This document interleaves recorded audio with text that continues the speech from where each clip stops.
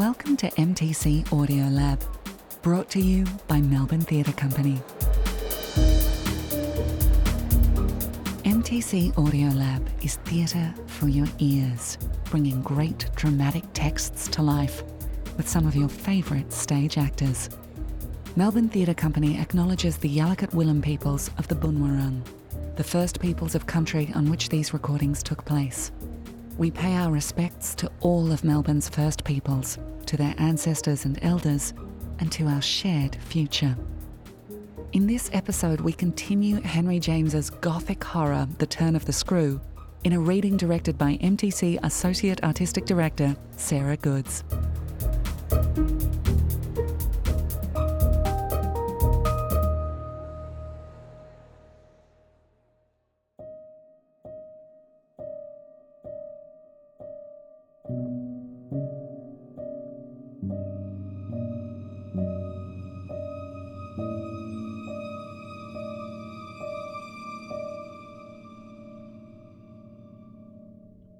The Turn of the Screw by Henry James. Chapter 15. The business was practically settled from the moment I never followed him. It was a pitiful surrender to agitation, but my being aware of this had somehow no power to restore me. I only sat there on my tomb and read into what my little friend had said to me, the fullness of its meaning. What I said to myself above all was that Miles had got something out of me and that the proof of it for him would be just this awkward collapse. He had got out of me that there was something I was afraid of, and that he should probably be able to make use of my fear to gain, for his own purpose, more freedom.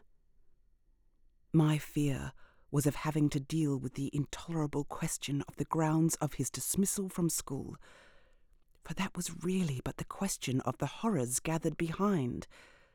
That his uncle should arrive to treat with me of these things was a solution that, strictly speaking, I ought now to have desired to bring on, but I could so little face the ugliness and the pain of it that I simply procrastinated and lived from hand to mouth. The boy, to my deep discomposure, was immensely in the right, was in a position to say to me, either you clear up with my guardian the mystery of this interruption of my studies, or you cease to expect me to lead with you a life that's so unnatural for a boy. What was so unnatural for the particular boy I was concerned with was this sudden revelation of a consciousness and a plan. That was what really overcame me, what prevented my going in. I walked round the church, hesitating, hovering. I reflected that I had already with him hurt myself beyond repair. Therefore I could patch up nothing, and it was too extreme an effort to squeeze beside him into the pew. He would be so much more sure than ever to pass his arm into mine and make me sit there for an hour in close, silent contact with his commentary on our talk. For the first minute since his arrival, I wanted to get away from him. As I paused beneath the high east window and listened to the sounds of worship, I was taken with an impulse that might master me, I felt completely, should I give it the least encouragement.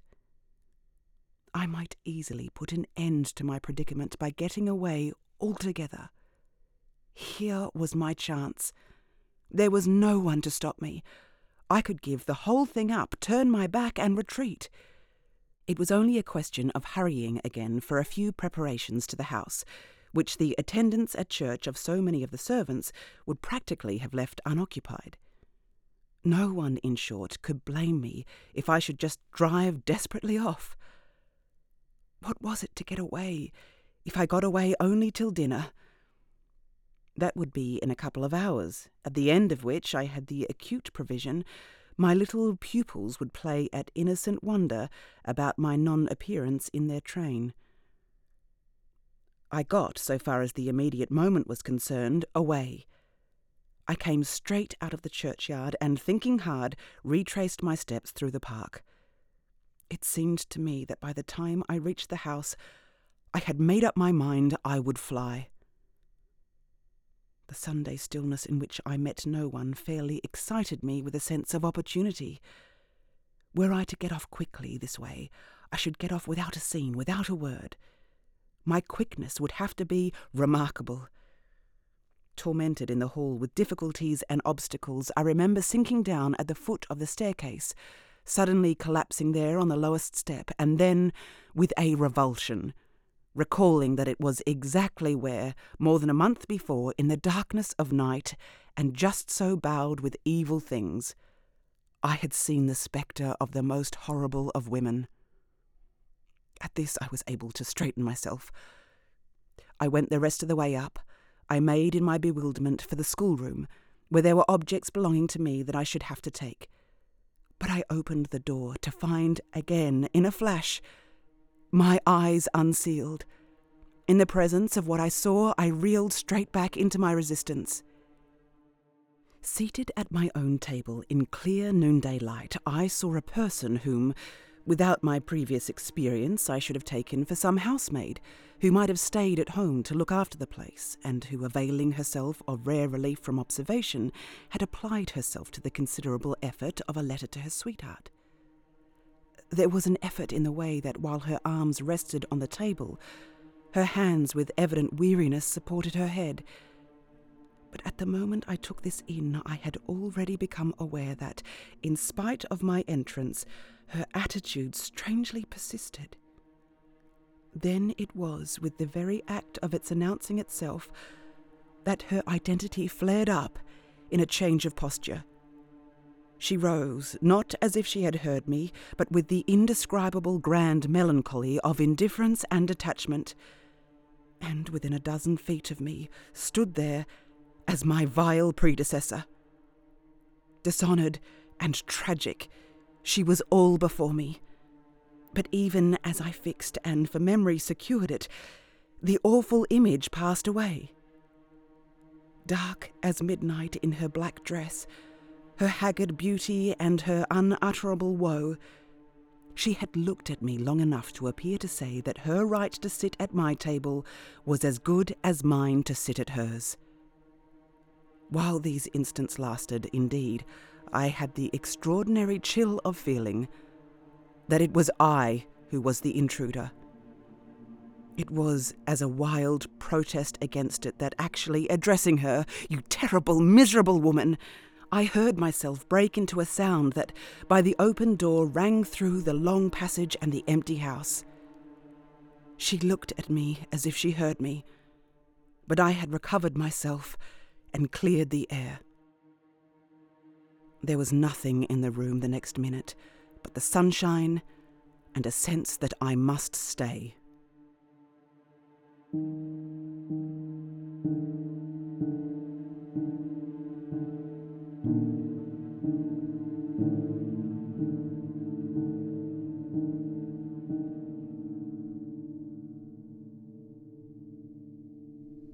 Chapter 16.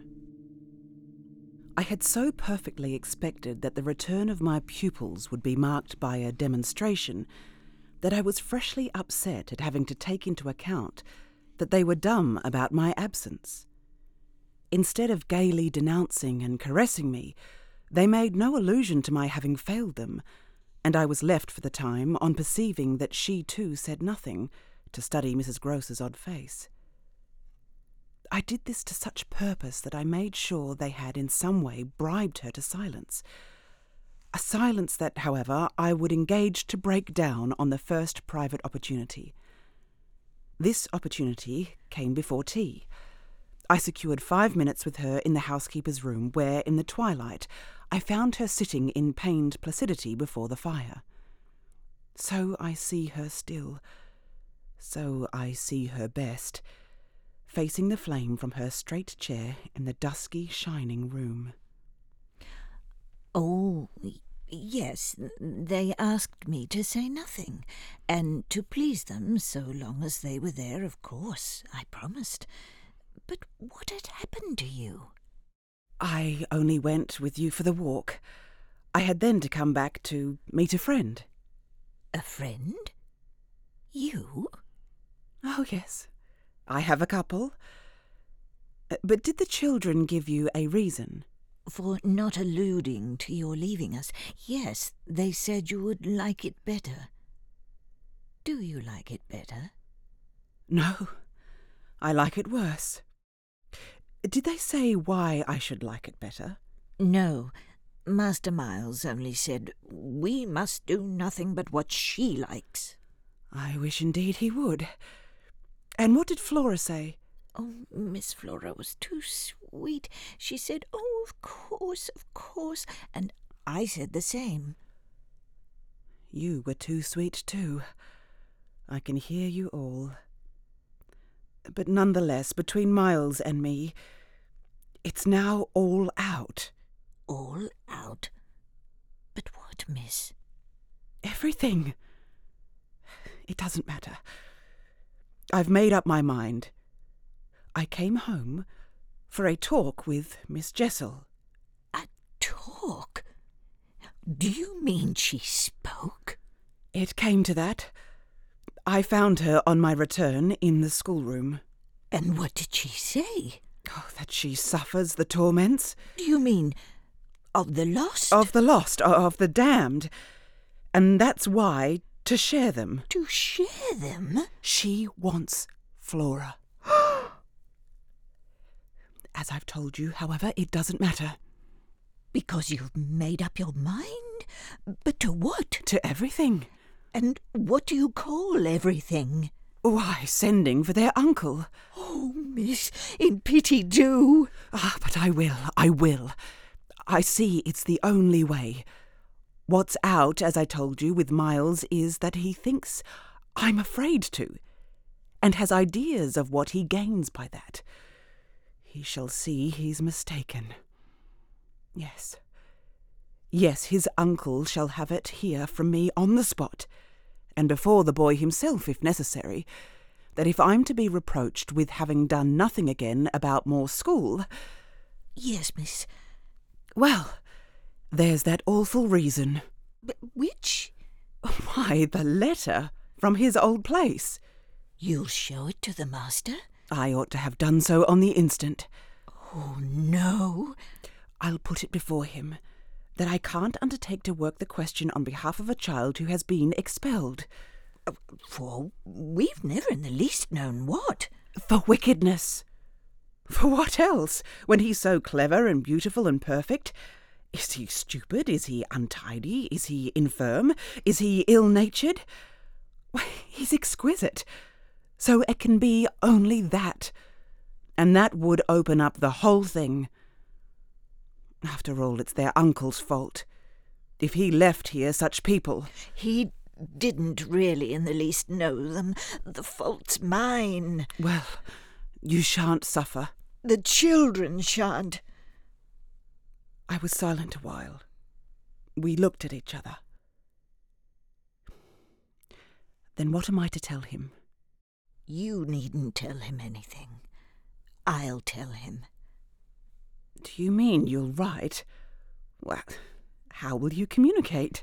I tell the bailiff. He writes. And should you like him to write our story? My question had a sarcastic force that I had not fully intended, and it made her, after a moment, inconsequently break down. The tears were again in her eyes. Miss, you write. Well, tonight. And on this we separated.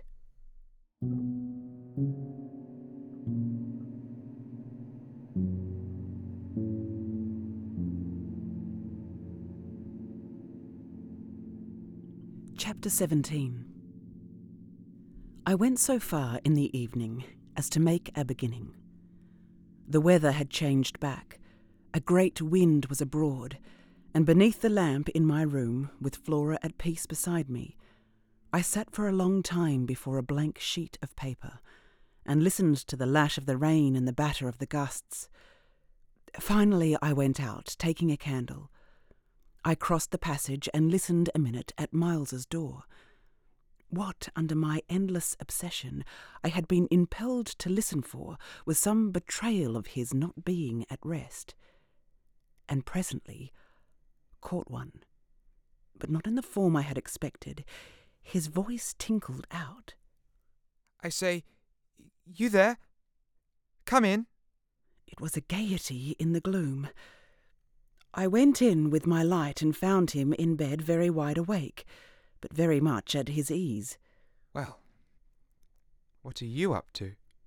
I stood over him with my candle. How did you know I was there? Why, of course I heard you. Did you fancy you made no noise? You're like a troop of cavalry. Then you weren't asleep? Not much. I lie awake and think. I had put my candle designedly a short way off, and then, as he held out his friendly old hand to me, had sat down on the edge of his bed. What is it that you think of? What in the world, my dear, but you? Oh, the pride I take in your appreciation doesn't insist on that. I had so far rather you slept. Well, I think also, you know, of this strange business of ours. I marked the coolness of his firm little hand. Of what strange business, Miles? Why, the way you bring me up, and all the rest. I fairly held my breath a minute, and even from my glimmering taper there was light enough to show how he smiled up at me from his pillow. What do you mean by all the rest? Oh, you know. I could say nothing for a minute, though I felt as I held his hand and our eyes continued to meet that my silence had all the air of admitting his charge, and that nothing in the whole world of reality was perhaps at that moment so fabulous as our actual relation. Certainly you shall go back to school, if it be that that troubles you. But not to the old place. We must find another, a better. How could I know it did trouble you, this question, when you never told me so, never spoke of it at all? His clear, listening face, framed in its smooth whiteness, made him for the minute as appealing as some wistful patient in a children's hospital, and I would have given, as the resemblance came to me, all I possessed on earth, really to be the nurse who might have helped to cure him. Do you know you've never said a word to me about your school? I mean the old one, never mentioned it in any way. He seemed to wonder. He smiled with the same loveliness, but he clearly gained time. He waited. He called for guidance. Haven't I? It wasn't for me to help him. It was for the thing I had met. Something in his tone and the expression of his face, as I got this from him, set my heart aching with such a pang as it had never known. So unutterably touching was it to see his little brain puzzled, and his little resources taxed to play, under the spell laid on him, a part of innocence and consistency. No, never, from the hour you came back.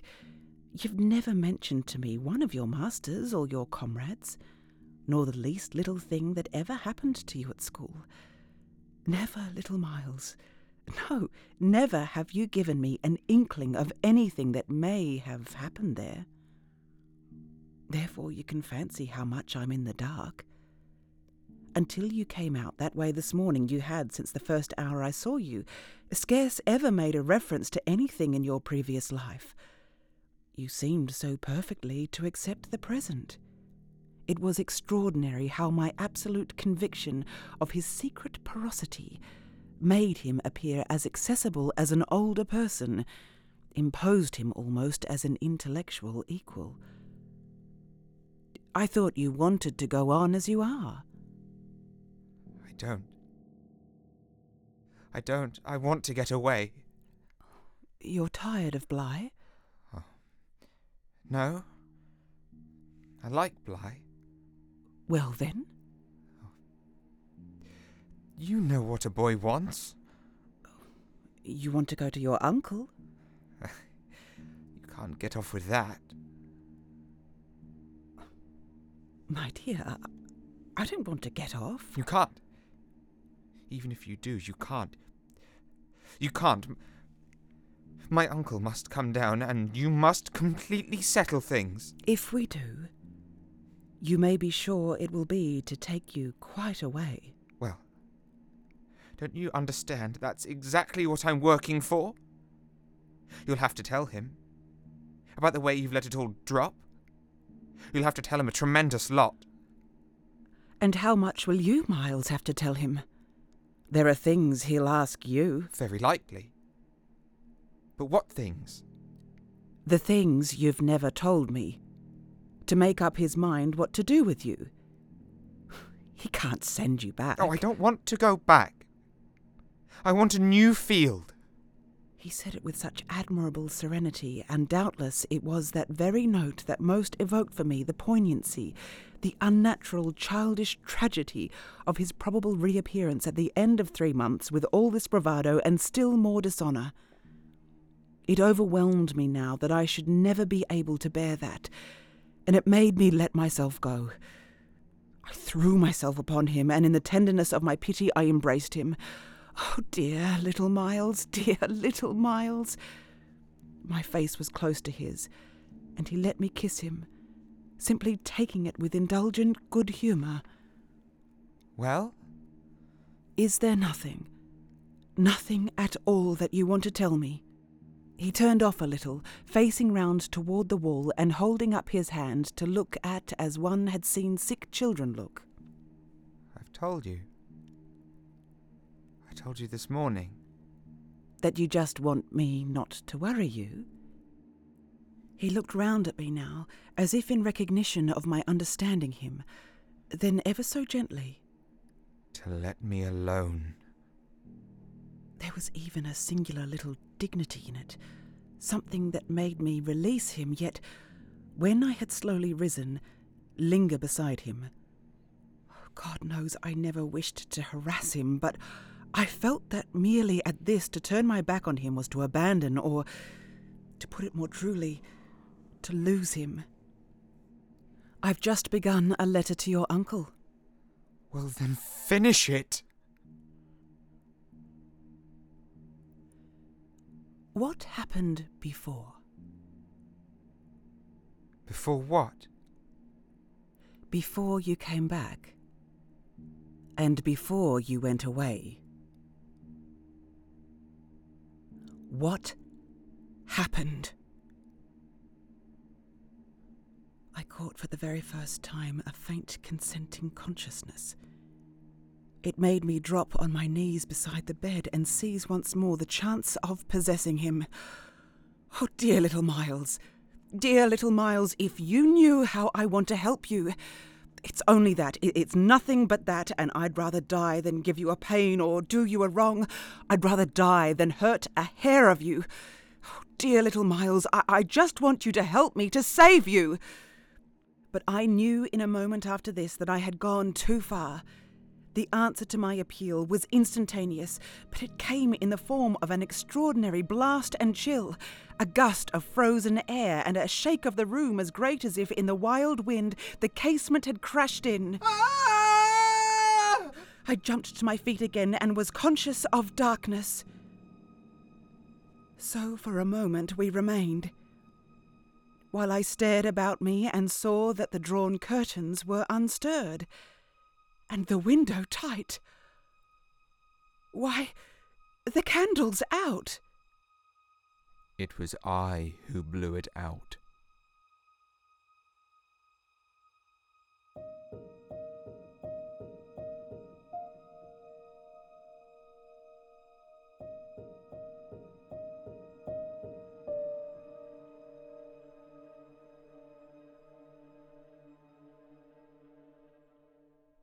Chapter 18. The next day after lessons, Mrs. Grose found a moment to say to me quietly, "Have you written, miss?" "Yes, I've written." But I didn't add for the hour that my letter, sealed and directed, was still in my pocket. There would be time enough to send it before the messenger should go to the village. Meanwhile, there had been, on the part of my pupils, no more brilliant, more exemplary morning. It was exactly as if they had both had at heart to gloss over any recent little friction. They performed the dizziest feats of arithmetic, soaring quite out of my feeble range, and perpetrated, in higher spirits than ever, geographical and historical jokes. It was conspicuous, of course, in Miles in particular, that he appeared to wish to show how easily he could let me down. This child, to my memory, really lives in a setting of beauty and misery that no words can translate. There was a distinction all his own in every impulse he revealed. Never was a small natural creature, to the uninitiated eye, all frankness and freedom, a more ingenious, a more extraordinary little gentleman. He had never, at any rate, been such a little gentleman as when, after our early dinner on this dreadful day, he came round to me and asked if I shouldn't like him, for half an hour, to play to me. David playing to Saul could never have shown a finer sense of the occasion. It was literally a charming exhibition of tact, of magnanimity. He sat down at the old piano and played as he had never played. And if there are those who think he had better have been kicking a football, I could only say that I wholly agree with them. For at the end of a time that under his influence I had quite ceased to measure, I started up with a strange sense of having literally slept at my post. It was after luncheon and by the schoolroom fire, and yet I hadn't really in the least slept. I had only done something much worse. I had forgotten. Where all this time was Flora? When I put the question to Miles, he played on a minute before answering, and then could only say, "Why, my dear, how do I know?" breaking, moreover, into a happy laugh, which immediately after, as if it were a vocal accompaniment, he prolonged into incoherent, extravagant song. I went straight to my room, but his sister was not there. Then, before going downstairs, I looked into several others. As she was nowhere about, she would surely be with Mrs. Grose. I found her where I had found her the evening before, but she met my quick challenge with blank, scared ignorance. Of course, now she indeed might be with the maids, so that the immediate thing was to look for her without an air of alarm. This we promptly arranged between us. But when, 10 minutes later, and in pursuance of our arrangement, we met in the hall, it was only to report on either side that after guarded inquiries we had altogether failed to trace her. For a minute there, apart from observation, we exchanged mute alarms. She'll be above in one of the rooms you haven't searched. No, she's at a distance. She has gone out. Without a hat? Oh, isn't that woman always without one? She's with her. She's with her. Oh, we must find them. And where's Master Miles? Oh, he's with Quint. They're in the schoolroom. Lord, miss! Oh, the trick's played. They've successfully worked their plan. He found the most divine little way to keep me quiet while she went off. Divine? Oh, infernal, then. He has provided for himself as well. Oh, but come. You leave him? So long with Quint? Yes. I don't mind that now. Because of your letter? I felt for my letter, drew it forth, held it up, and went and laid it on the great hall table. Luke will take it. I reached the house door and opened it. I was already on the steps. My companion still demurred. The storm of the night and the early morning had dropped, but the afternoon was damp and grey. I came down to the drive while she stood in the doorway. You go with no hat or coat? Oh, what do I care when the child has nothing? I can't wait to dress, and if you must do so, I leave you. Try, meanwhile, yourself upstairs. With him? On this, the poor woman promptly joined me.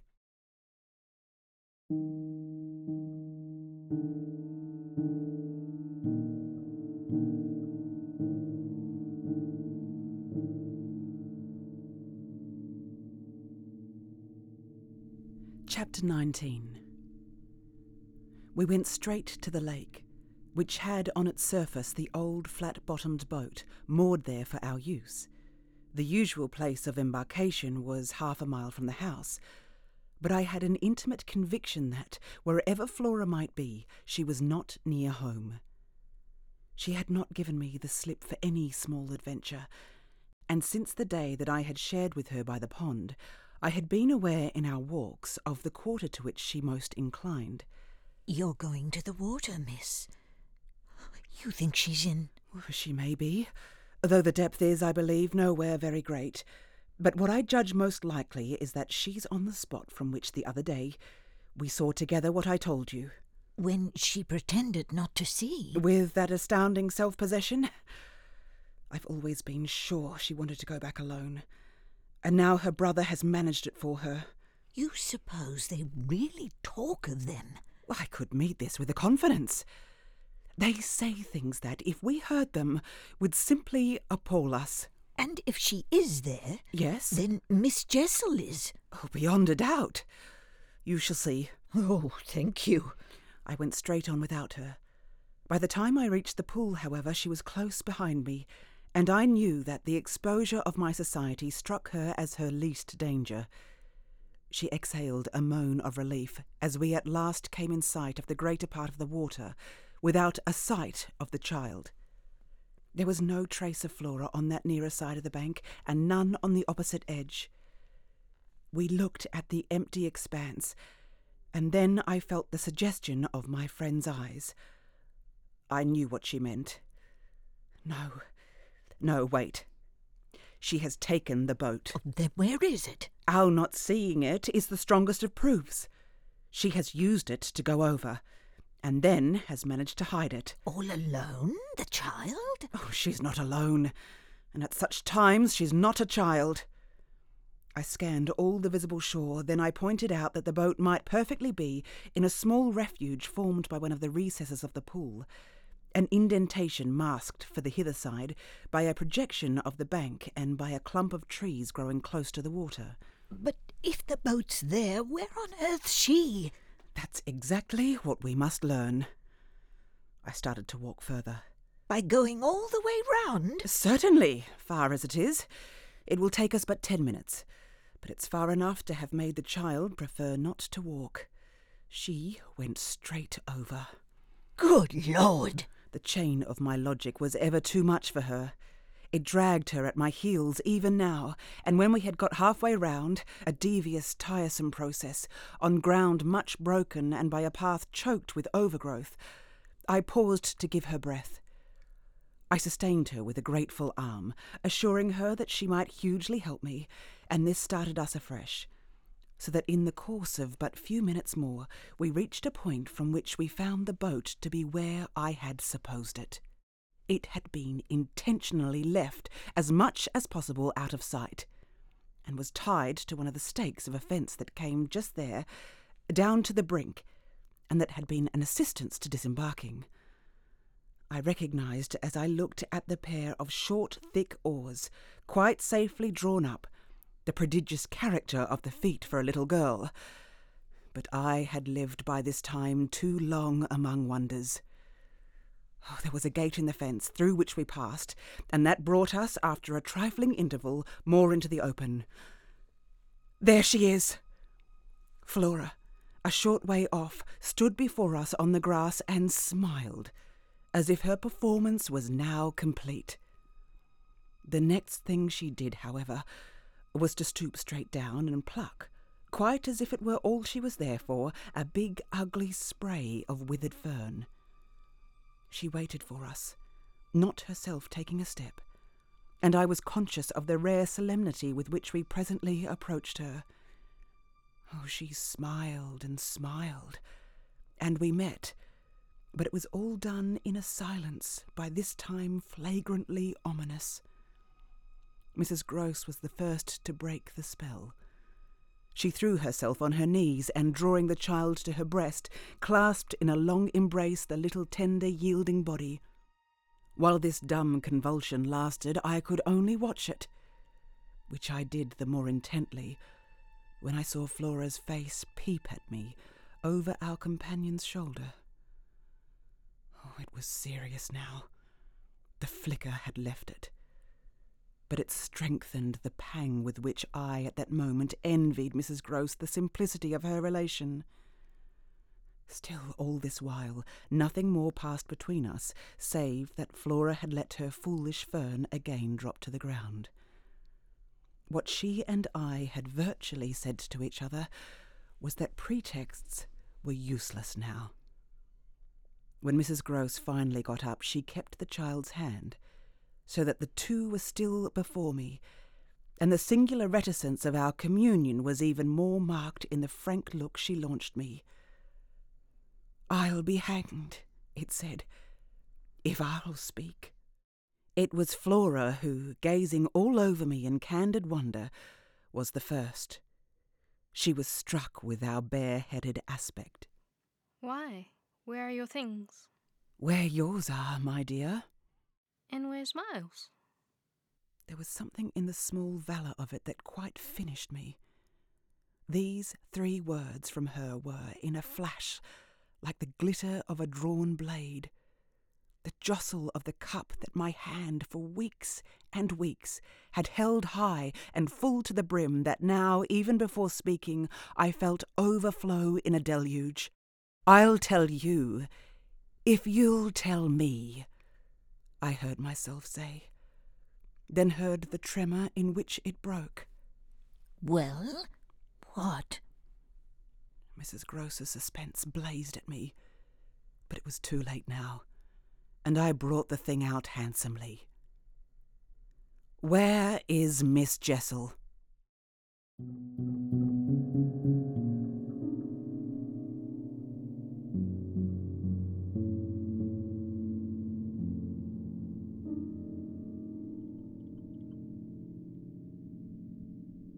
Chapter 20. Just as in the churchyard with Miles, the whole thing was upon us.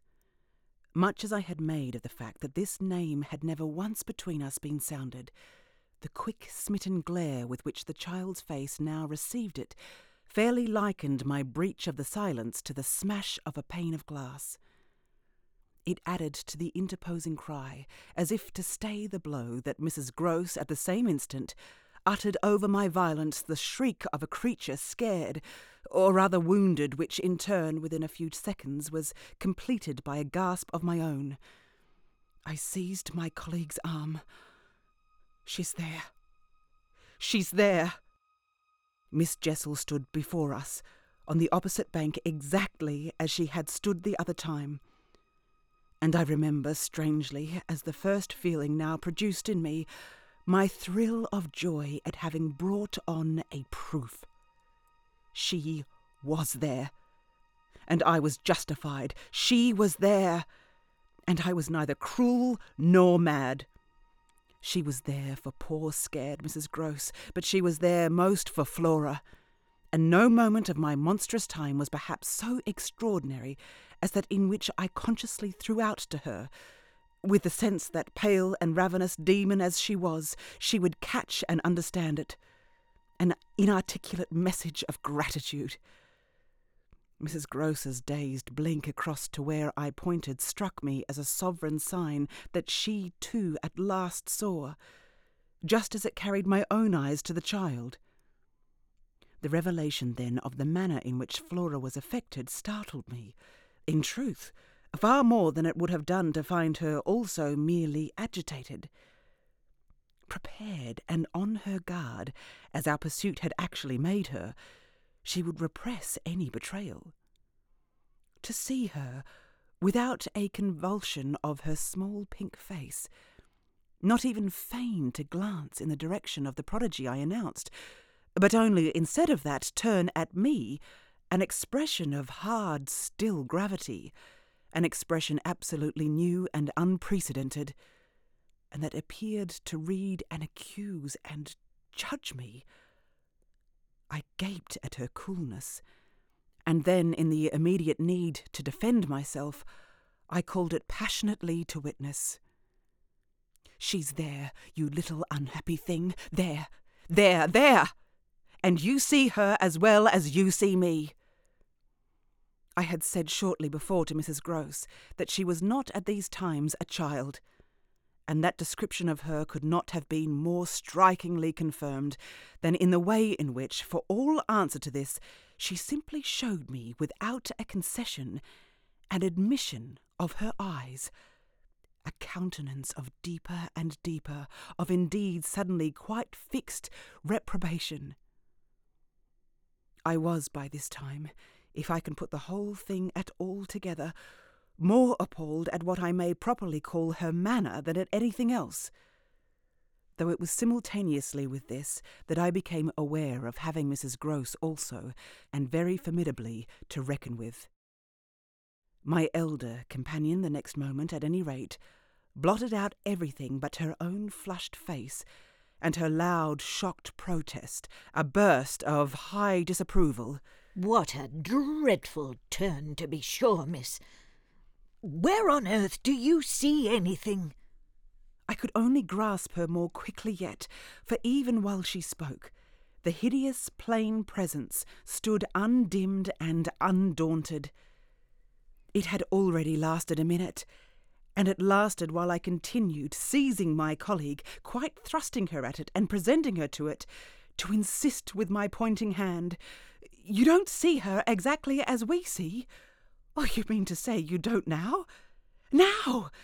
Oh, she's as big as a blazing fire! Only look, dearest woman, look!" She looked, even as I did, and gave me, with her deep groan of negation, repulsion, compassion, the mixture with her pity of her relief at her exemption, a sense touching to me even then that she would have backed me up if she could. I might well have needed that, for with this hard blow of the proof that her eyes were hopelessly sealed, I felt my own situation horribly crumble. I saw my livid predecessor press from her position on my defeat, and I was conscious more than all of what I should have from this instant to deal with in the astounding little attitude of Flora. Into this attitude Mrs. Gross immediately and violently entered, breaking, even while there pierced through my sense of ruin a prodigious private triumph, into breathless reassurance. She isn't there, little lady, and nobody's there, and you never see nothing, my sweet. How can poor Miss Jessel, when poor Miss Jessel's dead and buried? We know, don't we, love? It's all a mere mistake and a worry and a joke, and we'll go home as fast as we can. Our companion on this had responded with a strange, quick primness of propriety, and they were again, with Mrs. Gross on her feet, united, as it were, in pained opposition to me. Flora continued to fix me with her small mask of reprobation, and even at that minute I prayed to God to forgive me for seeming to see that, as she stood there holding tight to our friend's dress, her incomparable childish beauty had suddenly failed, had quite vanished. I've said it already. Oh, she was hideously hard. She had turned common and almost ugly. I don't know what you mean. I see nobody. I see nothing. I never have. I think you're cruel. I don't like you. Then, after this deliverance, which might have been that of a vulgarly pert little girl in the street, she hugged Mrs. Gross more closely and buried in her skirts the dreadful little face. In this position she produced an almost furious wail. Take me away! Take me away! Oh, take me away from her! From me? From you! From you! Even Mrs. Gross looked across at me dismayed, while I had nothing to do but communicate again with the figure who stood on the opposite bank, without a movement, as rigidly still as if catching beyond the interval our voices. The wretched child had spoken exactly as if she had got from some outside source each of her stabbing little words, and I could therefore, in the full despair of all I had to accept, but sadly shake my head at her. Flora, if I had ever doubted, all my doubt would at present have gone. I've been living with the miserable truth, and now it has only too much closed around me. Of course I've lost you. I've interfered, and you've seen, under her dictation, the easy and perfect way to meet it. I've done my best, but I've lost you. Goodbye. Go! Go! In infinite distress, but mutely possessed of the little girl and clearly convinced that something awful had occurred, Mrs. Grose retreated by the way we had come as fast as she could move. On reaching the house, I had never so much as looked for the boy. I had simply gone straight to my room to change what I was wearing. Flora's little belongings had all been removed. When later, by the schoolroom fire, I was served with tea by the usual maid, I indulged on the article of my other pupil, in no inquiry whatever. He had his freedom now. He might have it to the end. Well, he did have it. And it consisted, in part at least, of his coming in at about 8 o'clock and sitting down with me in silence. On the removal of the tea things, I had blown out the candles and drawn my chair closer. I was conscious of a mortal coldness, and felt as if I should never again be warm. So when he appeared, I was sitting in the glow of my thoughts.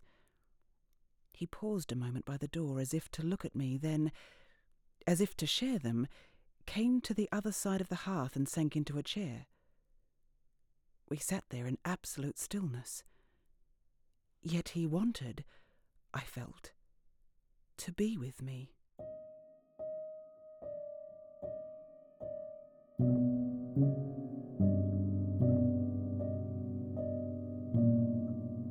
Chapter 21.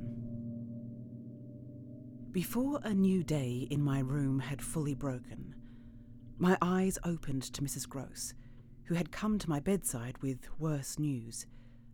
Flora was so markedly feverish that an illness was perhaps at hand.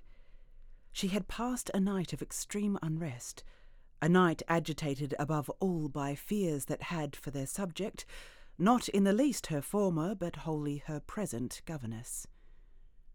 It was not against the possible re-entrance of Miss Jessel on the scene that she protested. It was conspicuously and passionately against mine.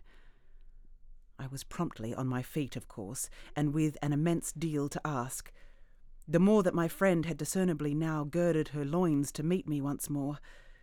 This I felt as soon as I had to put to her the question of her sense of the child's sincerity as against my own. She persists in denying to you that she saw or has ever seen anything? Miss, it isn't a matter on which I can push her. Yet it isn't either, I must say, as if I much needed to. It has made her, every inch of her, quite old. Oh, I see her perfectly from here.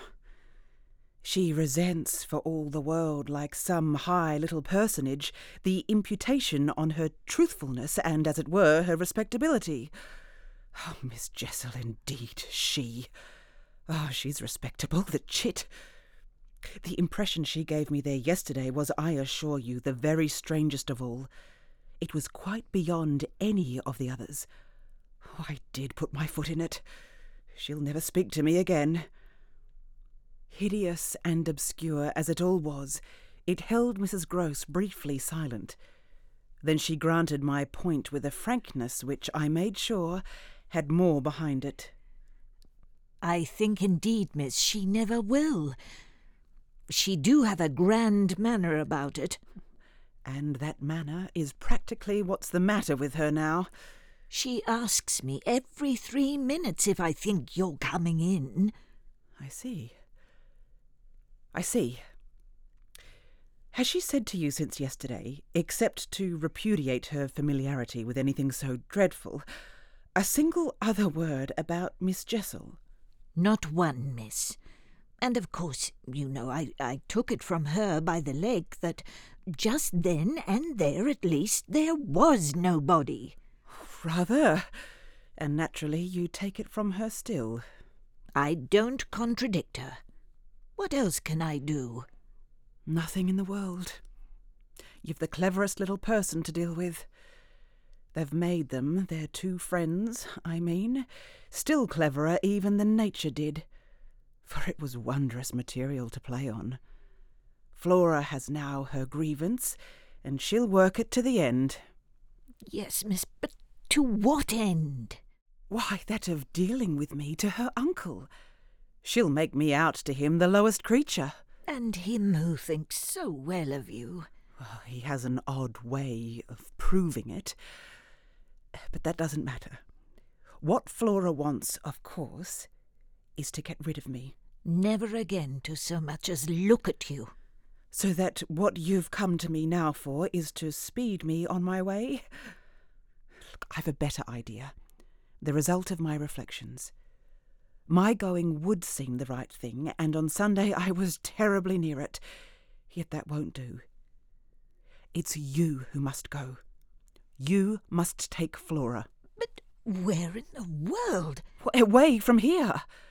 Away from them. Away, even most of all now, from me. Straight to her uncle. Only to tell on you? No, not only. To leave me, in addition, with my remedy. And what is your remedy? Your loyalty to begin with.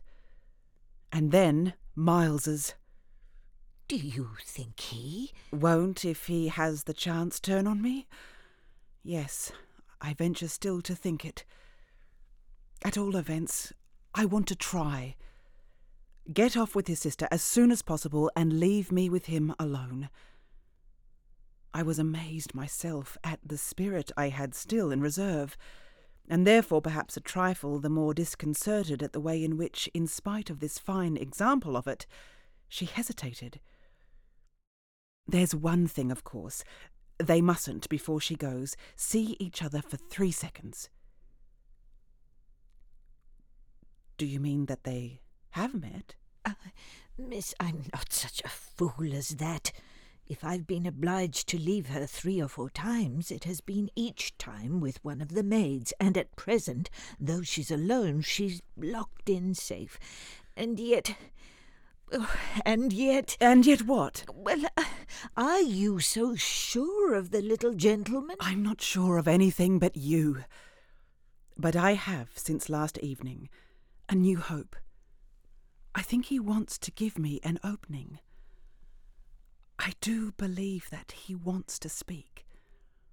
Last evening, in the firelight and the silence, he sat with me for 2 hours, as if it were just coming. Mrs. Grose looked hard, through the window, at the grey gathering day. And did it come? No. Though I waited and waited, I confess it didn't.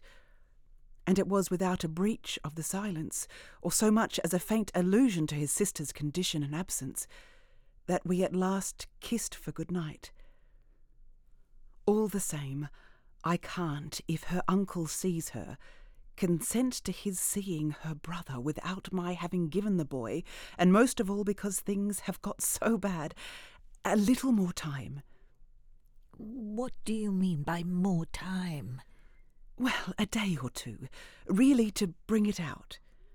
He'll then be on my side, of which you see the importance. If nothing comes, I shall only fail, and you will at the most have helped me by doing, on your arrival in town, whatever you may have found possible. So I put it before her, but she continued for a little so inscrutably embarrassed that I came again to her aid. Unless, indeed, you really want not to go. I could see it in her face, at last clear itself. She put out her hand to me as a pledge. I'll go. I'll go this morning. If you should wish still to wait, I would engage she shouldn't see me. No, it's the place itself. She must leave it. She held me a moment with heavy eyes, then brought out the rest. Your idea's the right one. I myself, miss, Well, I can't stay. the look she gave me with it made me jump at possibilities. Oh, you mean that since yesterday you have seen? She shook her head with dignity. I've heard Heard? from that child. Horrors. There, on my honour, miss, she says things. But at this evocation she broke down. She dropped with a sudden sob upon my sofa and, as I had seen her do before, gave way to all the grief of it. It was quite in another manner that I, for my part, let myself go. Oh, thank God. Thank God. It so justifies me. It does that, miss. She's so horrible. Really shocking. And about me? About you, miss. Since you must have it. It's beyond everything for a young lady, and I can't think wherever she must have picked it up. The appalling language she applied to me. Well, perhaps I ought to also, since I've heard some of it before. Yet I can't bear it. But I must go back. Oh, well, if you can't bear it. How can I stop with her, you mean? Why, just for that. To get her away, far from this, far from them. She may be different. She may be free. Then, in spite of everything, you believe? In such doings, I believe. Yes. It was a joy, and we were still shoulder to shoulder. If I might continue sure of that, I should care but little what else happened. My support in the presence of disaster would be the same as it had been in my early need of confidence. And if my friend would answer for me honestly, I would answer for all the rest. On the point of taking leave of her nonetheless, I was to some extent embarrassed. There's one thing, of course, it occurs to me to remember. My letter giving the alarm will have reached town before you. Your letter won't have got there. Your letter never went. What then became of it? Goodness knows. Master Miles... Do you mean he took it? I mean that I saw yesterday when I came back with Miss Flora that it wasn't where you had put it. Later in the evening I had the chance to question Luke, and he declared that he had neither noticed nor touched it. You see? Yes. I see that if Miles took it instead, he probably will have read it and destroyed it. And don't you see anything else? It strikes me that by this time your eyes are open even wider than mine. I make out now what he must have done at school. He stole. Well, perhaps. He stole letters. I hope then it was to more purpose than in this case. The note, at any rate, that I put on the table yesterday will have given him so scant an advantage, for it contained only the bare demand for an interview, that he is already much ashamed of having gone so far for so little, and that what he had on his mind last evening was precisely the need of confession. Leave us. Leave us. I'll get it out of him. He'll meet me, he'll confess. If he confesses, he's saved. And if he's saved... Then you are... The dear woman kissed me on this, and I took her farewell. I'll save you without him.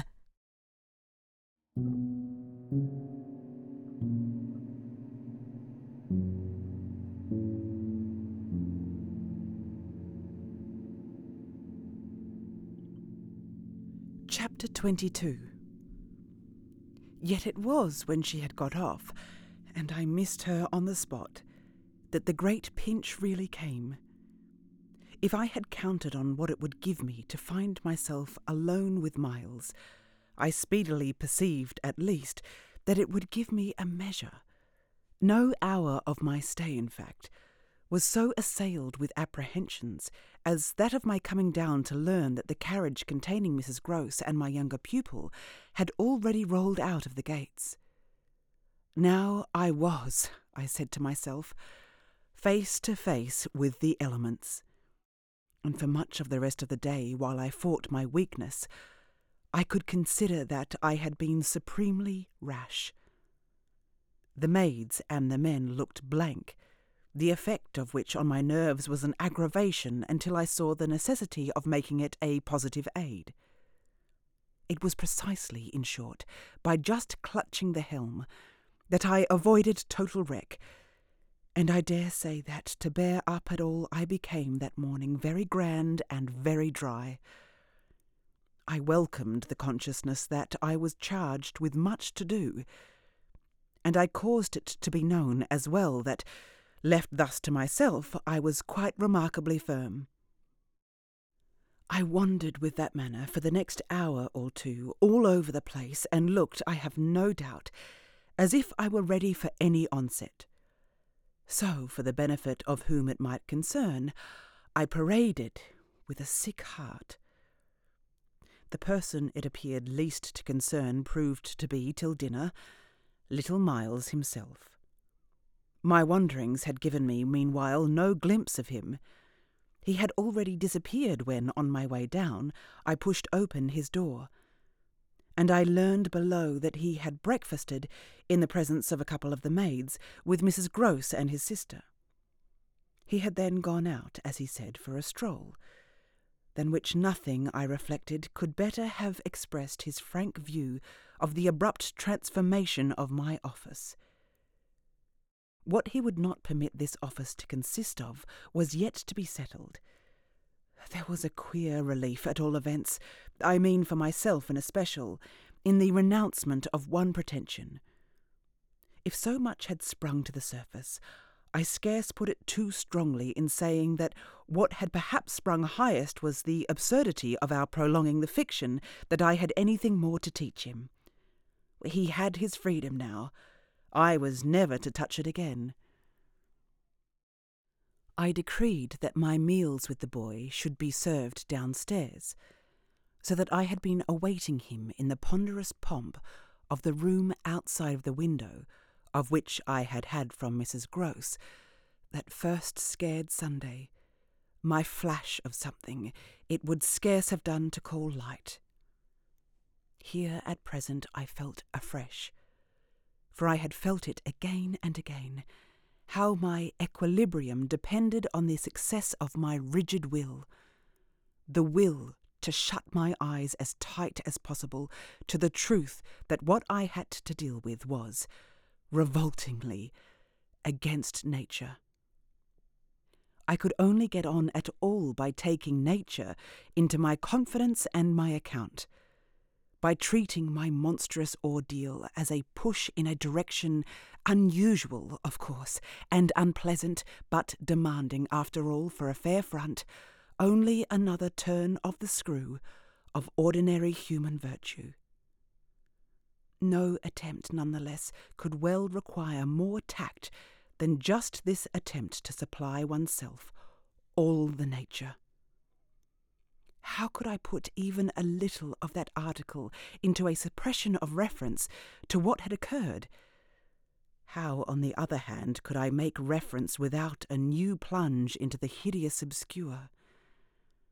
Well, a sort of answer after a time had come to me, and it was so far confirmed as that I was met incontestably by the quickened vision of what was rare in my little companion. It was indeed as if he had found even now, as he had so often found at lessons, still some other delicate way to ease me off. The roast mutton was on the table, and I had dispensed with attendance. Miles, before he sat down, stood a moment with his hands in his pockets and looked at the joint, on which he seemed on the point of passing some humorous judgment. But what he presently produced was, I say, is she really very awfully ill? Little Flora? not so bad, but that she'll presently be better. London will set her up. Bligh had ceased to agree with her. Come here and take your mutton. He alertly obeyed me, carried the plate carefully to his seat, and, when he was established, went on. Did Bligh disagree with her so terribly suddenly? Not so suddenly as you might think. One had seen it coming on. Then why didn't you get her off before? Before what? Before she became too ill to travel. She's not too ill to travel. She only might have become so if she had stayed. This was just the moment to seize. The journey will dissipate the influence and carry it off. I see. Miles settled to his repast with the charming little table manner that, from the day of his arrival, had relieved me of all grossness of admonition. Whatever he had been driven from school for, it was not for ugly feeding. He was irreproachable as always today, but he was unmistakably more conscious. He was discernibly trying to take for granted more things than he found, without assistance, quite easy. And he dropped into peaceful silence while he felt his situation. Our meal was of the briefest, mine a vain pretence, and I had the things immediately removed. While this was done, Miles stood again with his hands in his little pockets and his back to me, stood and looked out of the wide window through which that other day I had seen what pulled me up. We continued silent while the maid was with us, as silent, it whimsically occurred to me, as some young couple who, on their wedding journey at the inn, feel shy in the presence of the waiter. He turned round only when the waiter had left us. Well, so we're alone.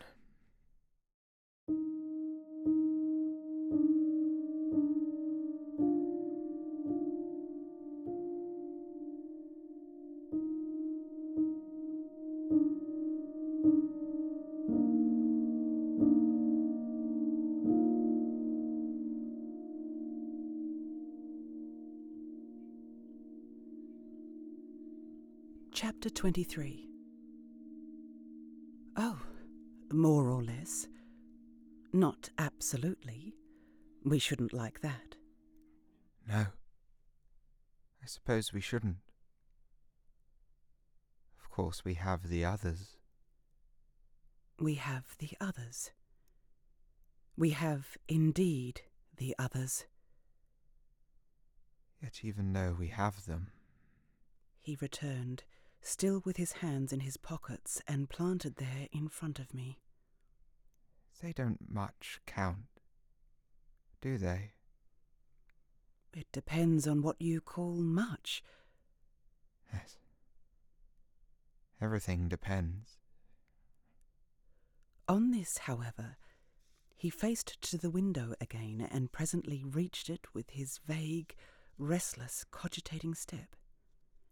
He remained there a while, with his forehead against the glass, in contemplation of the stupid shrubs I knew and the dull things of November. I had always my hypocrisy of work, behind which now I gained the sofa, steadying myself with it there, as I had repeatedly done at those moments of torment that I have described as the moments of my knowing the children to be given to something from which I was barred. I sufficiently obeyed my habit of being prepared for the worst. But an extraordinary impression dropped on me as I extracted a meaning from the boy's embarrassed back. None other than the impression that I was not barred now. This inference grew in a few minutes to sharp intensity, and seemed bound up with the direct perception that it was positively he who was. The frames and squares of the great window were a kind of image for him of a kind of failure. I felt that I saw him, at any rate, shut in or shut out. He was admirable, but not comfortable. I took it in with a throb of hope. Wasn't he looking through the haunted pane for something he couldn't see? And wasn't it the first time in the whole business that he had known such a lapse? The first, the very first. Oh, I found it a splendid portent. It made him anxious, though he watched himself. He had been anxious all day, and, even while in his usual sweet little manner he sat at table, had needed all his small strange genius to give it a gloss.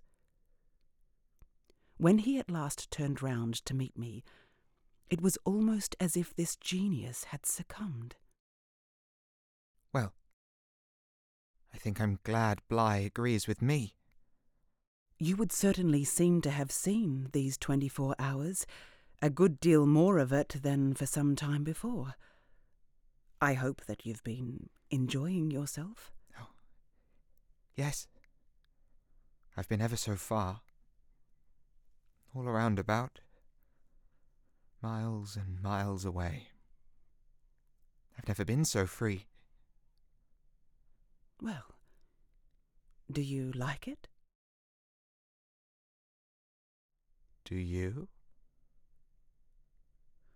More discrimination than I had ever heard 2 words contain.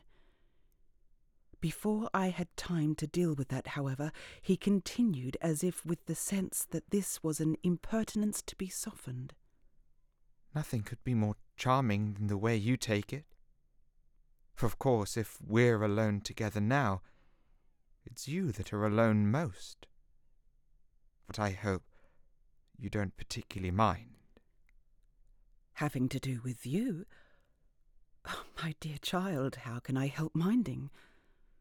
Though I've renounced all claim to your company, you're so beyond me, I at least greatly enjoy it. What else should I stay on for? He looked at me more directly, and the expression of his face, graver now, struck me as the most beautiful I had ever found in it.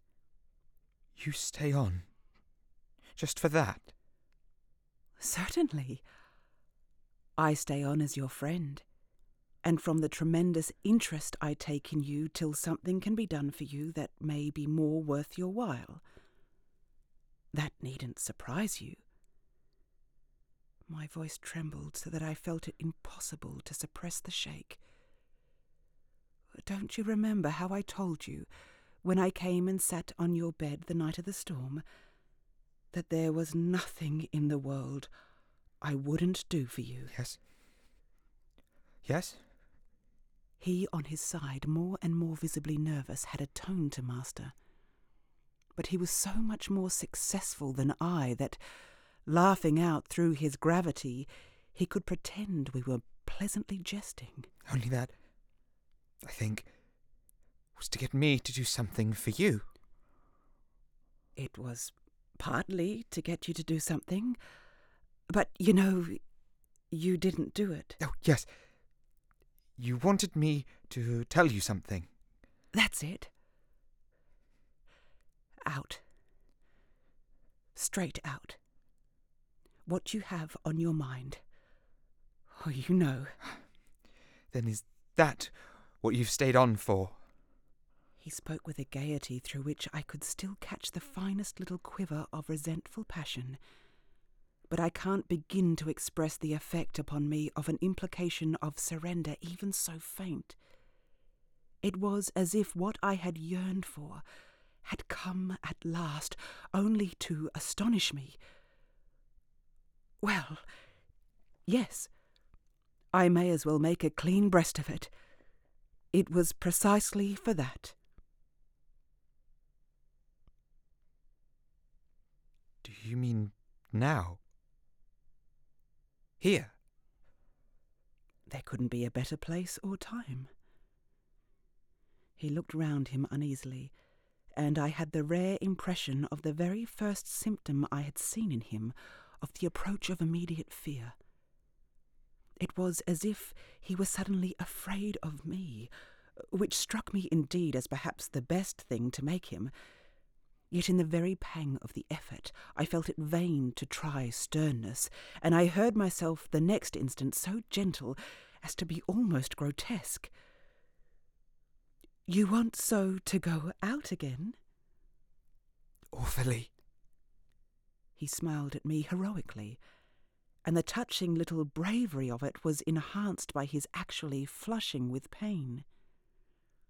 He had picked up his hat, which he had brought in, and stood twirling it in a way that gave me, even as I was just nearly reaching port, a perverse horror of what he was doing. I suppose I now read into our situation a clearness it couldn't have had at the time, for I seemed to see our poor eyes, already lighted with some spark of a prevision of the anguish that was to come.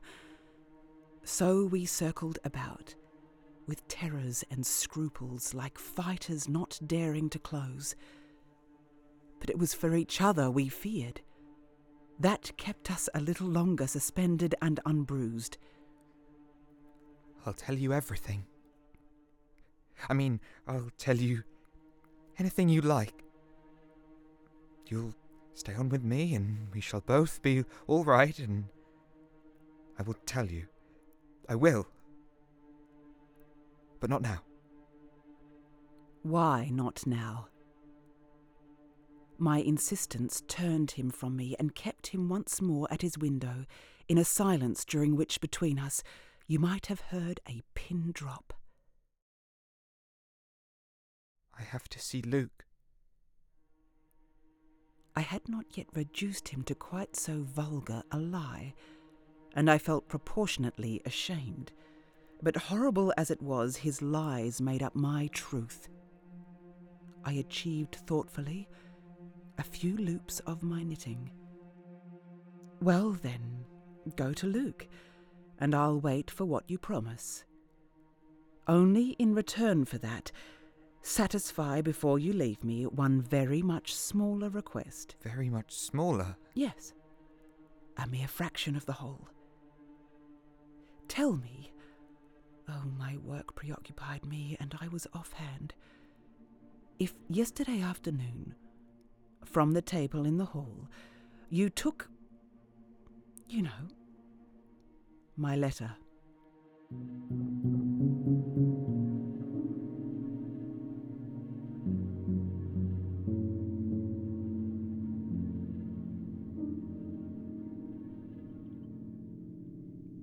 Chapter 24. My sense of how he received this suffered for a minute from something that I can describe only as a fierce split of my attention. A stroke that at first, as I sprang straight up, reduced me to the mere blind movement of getting hold of him, drawing him close, and, while I just fell for support against the nearest piece of furniture, instinctively keeping him with his back to the window. The appearance was full upon us that I had already had to deal with here. Peter Quint had come into view like a sentinel before a prison. The next thing I saw was that from the outside he had reached the window, and then I knew that, close to the glass and glaring in through it, he offered once more to the room his white face of damnation. It represents but grossly what took place within me at the sight, to say that on the second my decision was made. Yet I believe that no woman so overwhelmed ever in so short a time recovered her grasp of the act. It came to me in the very horror of the immediate presence that the act would be, seeing and facing what I saw and faced, to keep the boy himself unaware. The inspiration, I can call it by no other name, was that I felt how voluntarily, how transcendently I might. It was like fighting with a demon for a human soul, and when I had fairly so appraised it, I saw how the human soul, held out in the tremor of my hands at arm's length, had a perfect dew of sweat on a lovely childish forehead. The face that was close to mine was as white as the face against the glass, and out of it presently came a sound, not low nor weak, but as if from much farther away, that I drank like a waft of fragrance. Yes. I took it. At this, with a moan of joy, I enfolded, I drew him close, and while I held him to my breast, where I could feel in the sudden fever of his little body the tremendous pulse of his little heart, I kept my eyes on the thing at the window, and saw it move and shift its posture. I have likened it to a sentinel, but its slow wheel for a moment was rather the prowl of a baffled beast. My present quickened courage, however, was such that, not too much to let it through, I had to shade, as it were, my flame.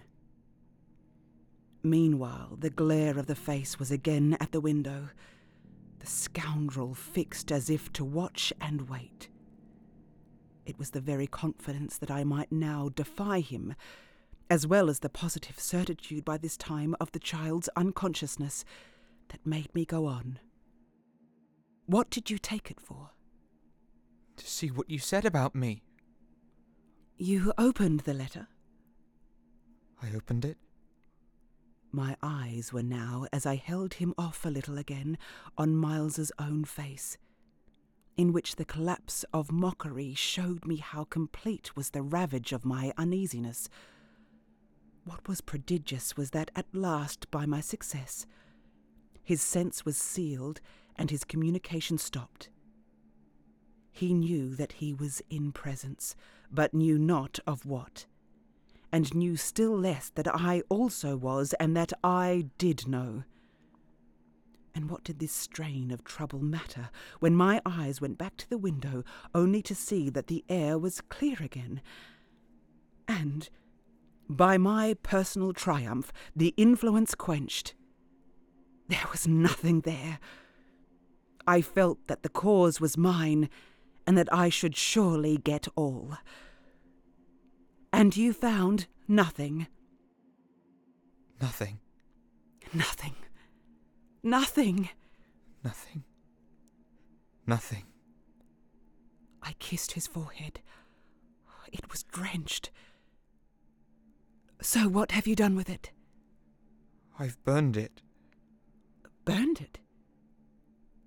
Is that what you did at school? At school? Did you take letters? Or other things? Other things? He appeared now to be thinking of something far off, and that reached him only through the pressure of his anxiety. Yet it did reach him. Did I steal? Was it for that you mightn't go back? Did you know I mightn't go back?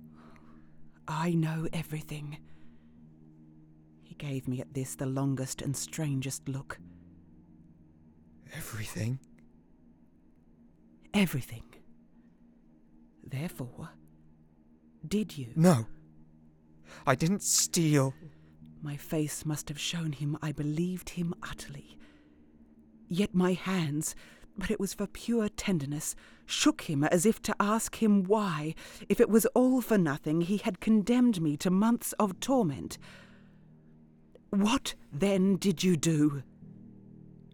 He looked in vague pain all round the top of the room, and drew his breath 2 or 3 times over, as if with difficulty. He might have been standing at the bottom of the sea, and raising his eyes to some faint green twilight. Well, I said things. Only that? They thought it was enough. To turn you out for? Never truly had a person turned out, shown so little to explain it as this little person. He appeared to weigh my question, but in a manner quite detached and almost helpless. Well, I suppose I oughtn't. But to whom did you say them? I don't know. He almost smiled at me in the desolation of his surrender, which was indeed practically by this time so complete that I ought to have left it there. But I was infatuated. I was blind with victory, though even then the very effect that was to have brought him so much nearer was already that of added separation. Was it to everyone? No. It was only to... I don't remember their names. Were they then so many? No. Only a few. Those I liked. Those he liked. I seemed to float not into clearness, but into a darker obscure, and within a minute there had come to me out of my very pity the appalling alarm of his being, perhaps, innocent.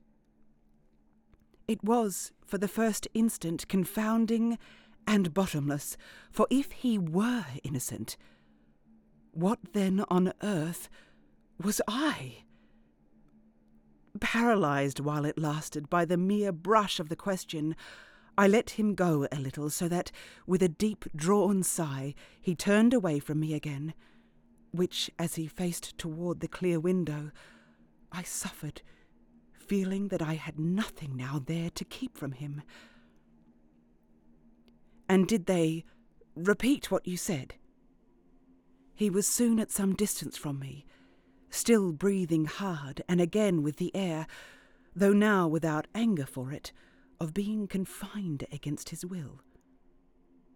Once more, as he had done before, he looked up at the dim day as if, of what had hitherto sustained him, nothing was left but an unspeakable anxiety. Oh, yes. They must have repeated them to those they liked. And these things came round? To the master. Oh, yes. But I didn't know they'd tell. The masters? They didn't. They've never told. That's why I ask you.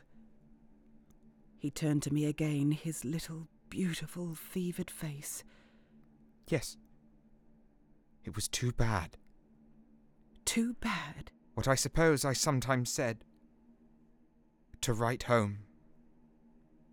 I can't name the exquisite pathos of the contraction given to such a speech by such a speaker. I only know that the next instant I heard myself throw off with homely force, "Stuff and nonsense!" But the next after, that I must have sounded stern enough. What were these things?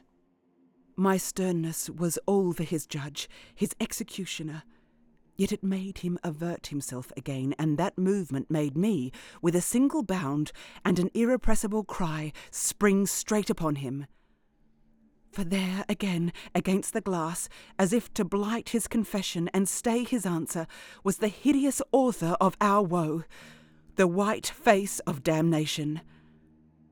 I felt a sick swim at the drop of my victory, and all the return of my battle, so that the wildness of my veritable leap only served as a great betrayal. I saw him, from the midst of my act, meet it with a divination, and on the perception that even now he only guessed, and that the window was still to his own eyes free, I let the impulse flame up to convert the climax of his dismay into the very proof of his liberation. No more! No more! No more! As I tried to press him against me to my visitant. Is she here? Miles panted, as he caught with his sealed eyes the direction of my words. Then, as his strange she staggered me, and with a gasp I echoed it. Miss Jessel! Miss Jessel! With a sudden fury he gave me back. I seized, stupefied, his supposition, some sequel to what he had done to Flora, but this made me only want to show him that it was better still than that. Oh, it's not Miss Jessel, but it's at the window straight before us. It's there, the coward horror. There for the last time. At this, after a second in which his head made the movement of a baffled dog's on a scent, and then gave a frantic little shake for air and light, he was at me in a white rage, bewildered, glaring vainly over the place, and missing wholly, though it now to my sense filled the room like the taste of poison, the wide, overwhelming presence. It's he! Whom do you mean by he? Peter Quint! You devil! Where? They are in my ears still. His supreme surrender of the name, and his tribute to my devotion. What does he matter now, my own? What will he ever matter? I have you, but he has lost you forever. Then for the demonstration of my work, there! But he had already jerked straight round, stared, glared again, and seen but the quiet day. With the stroke of the loss I was so proud of, he uttered the cry of a creature hurled over an abyss, and the grasp with which I recovered him might have been that of catching him in his fall. I caught him. Yes, I held him. It might be imagined with what a passion.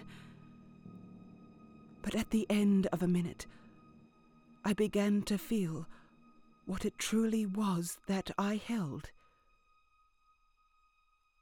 We were alone with the quiet day, and his little heart, dispossessed, had stopped.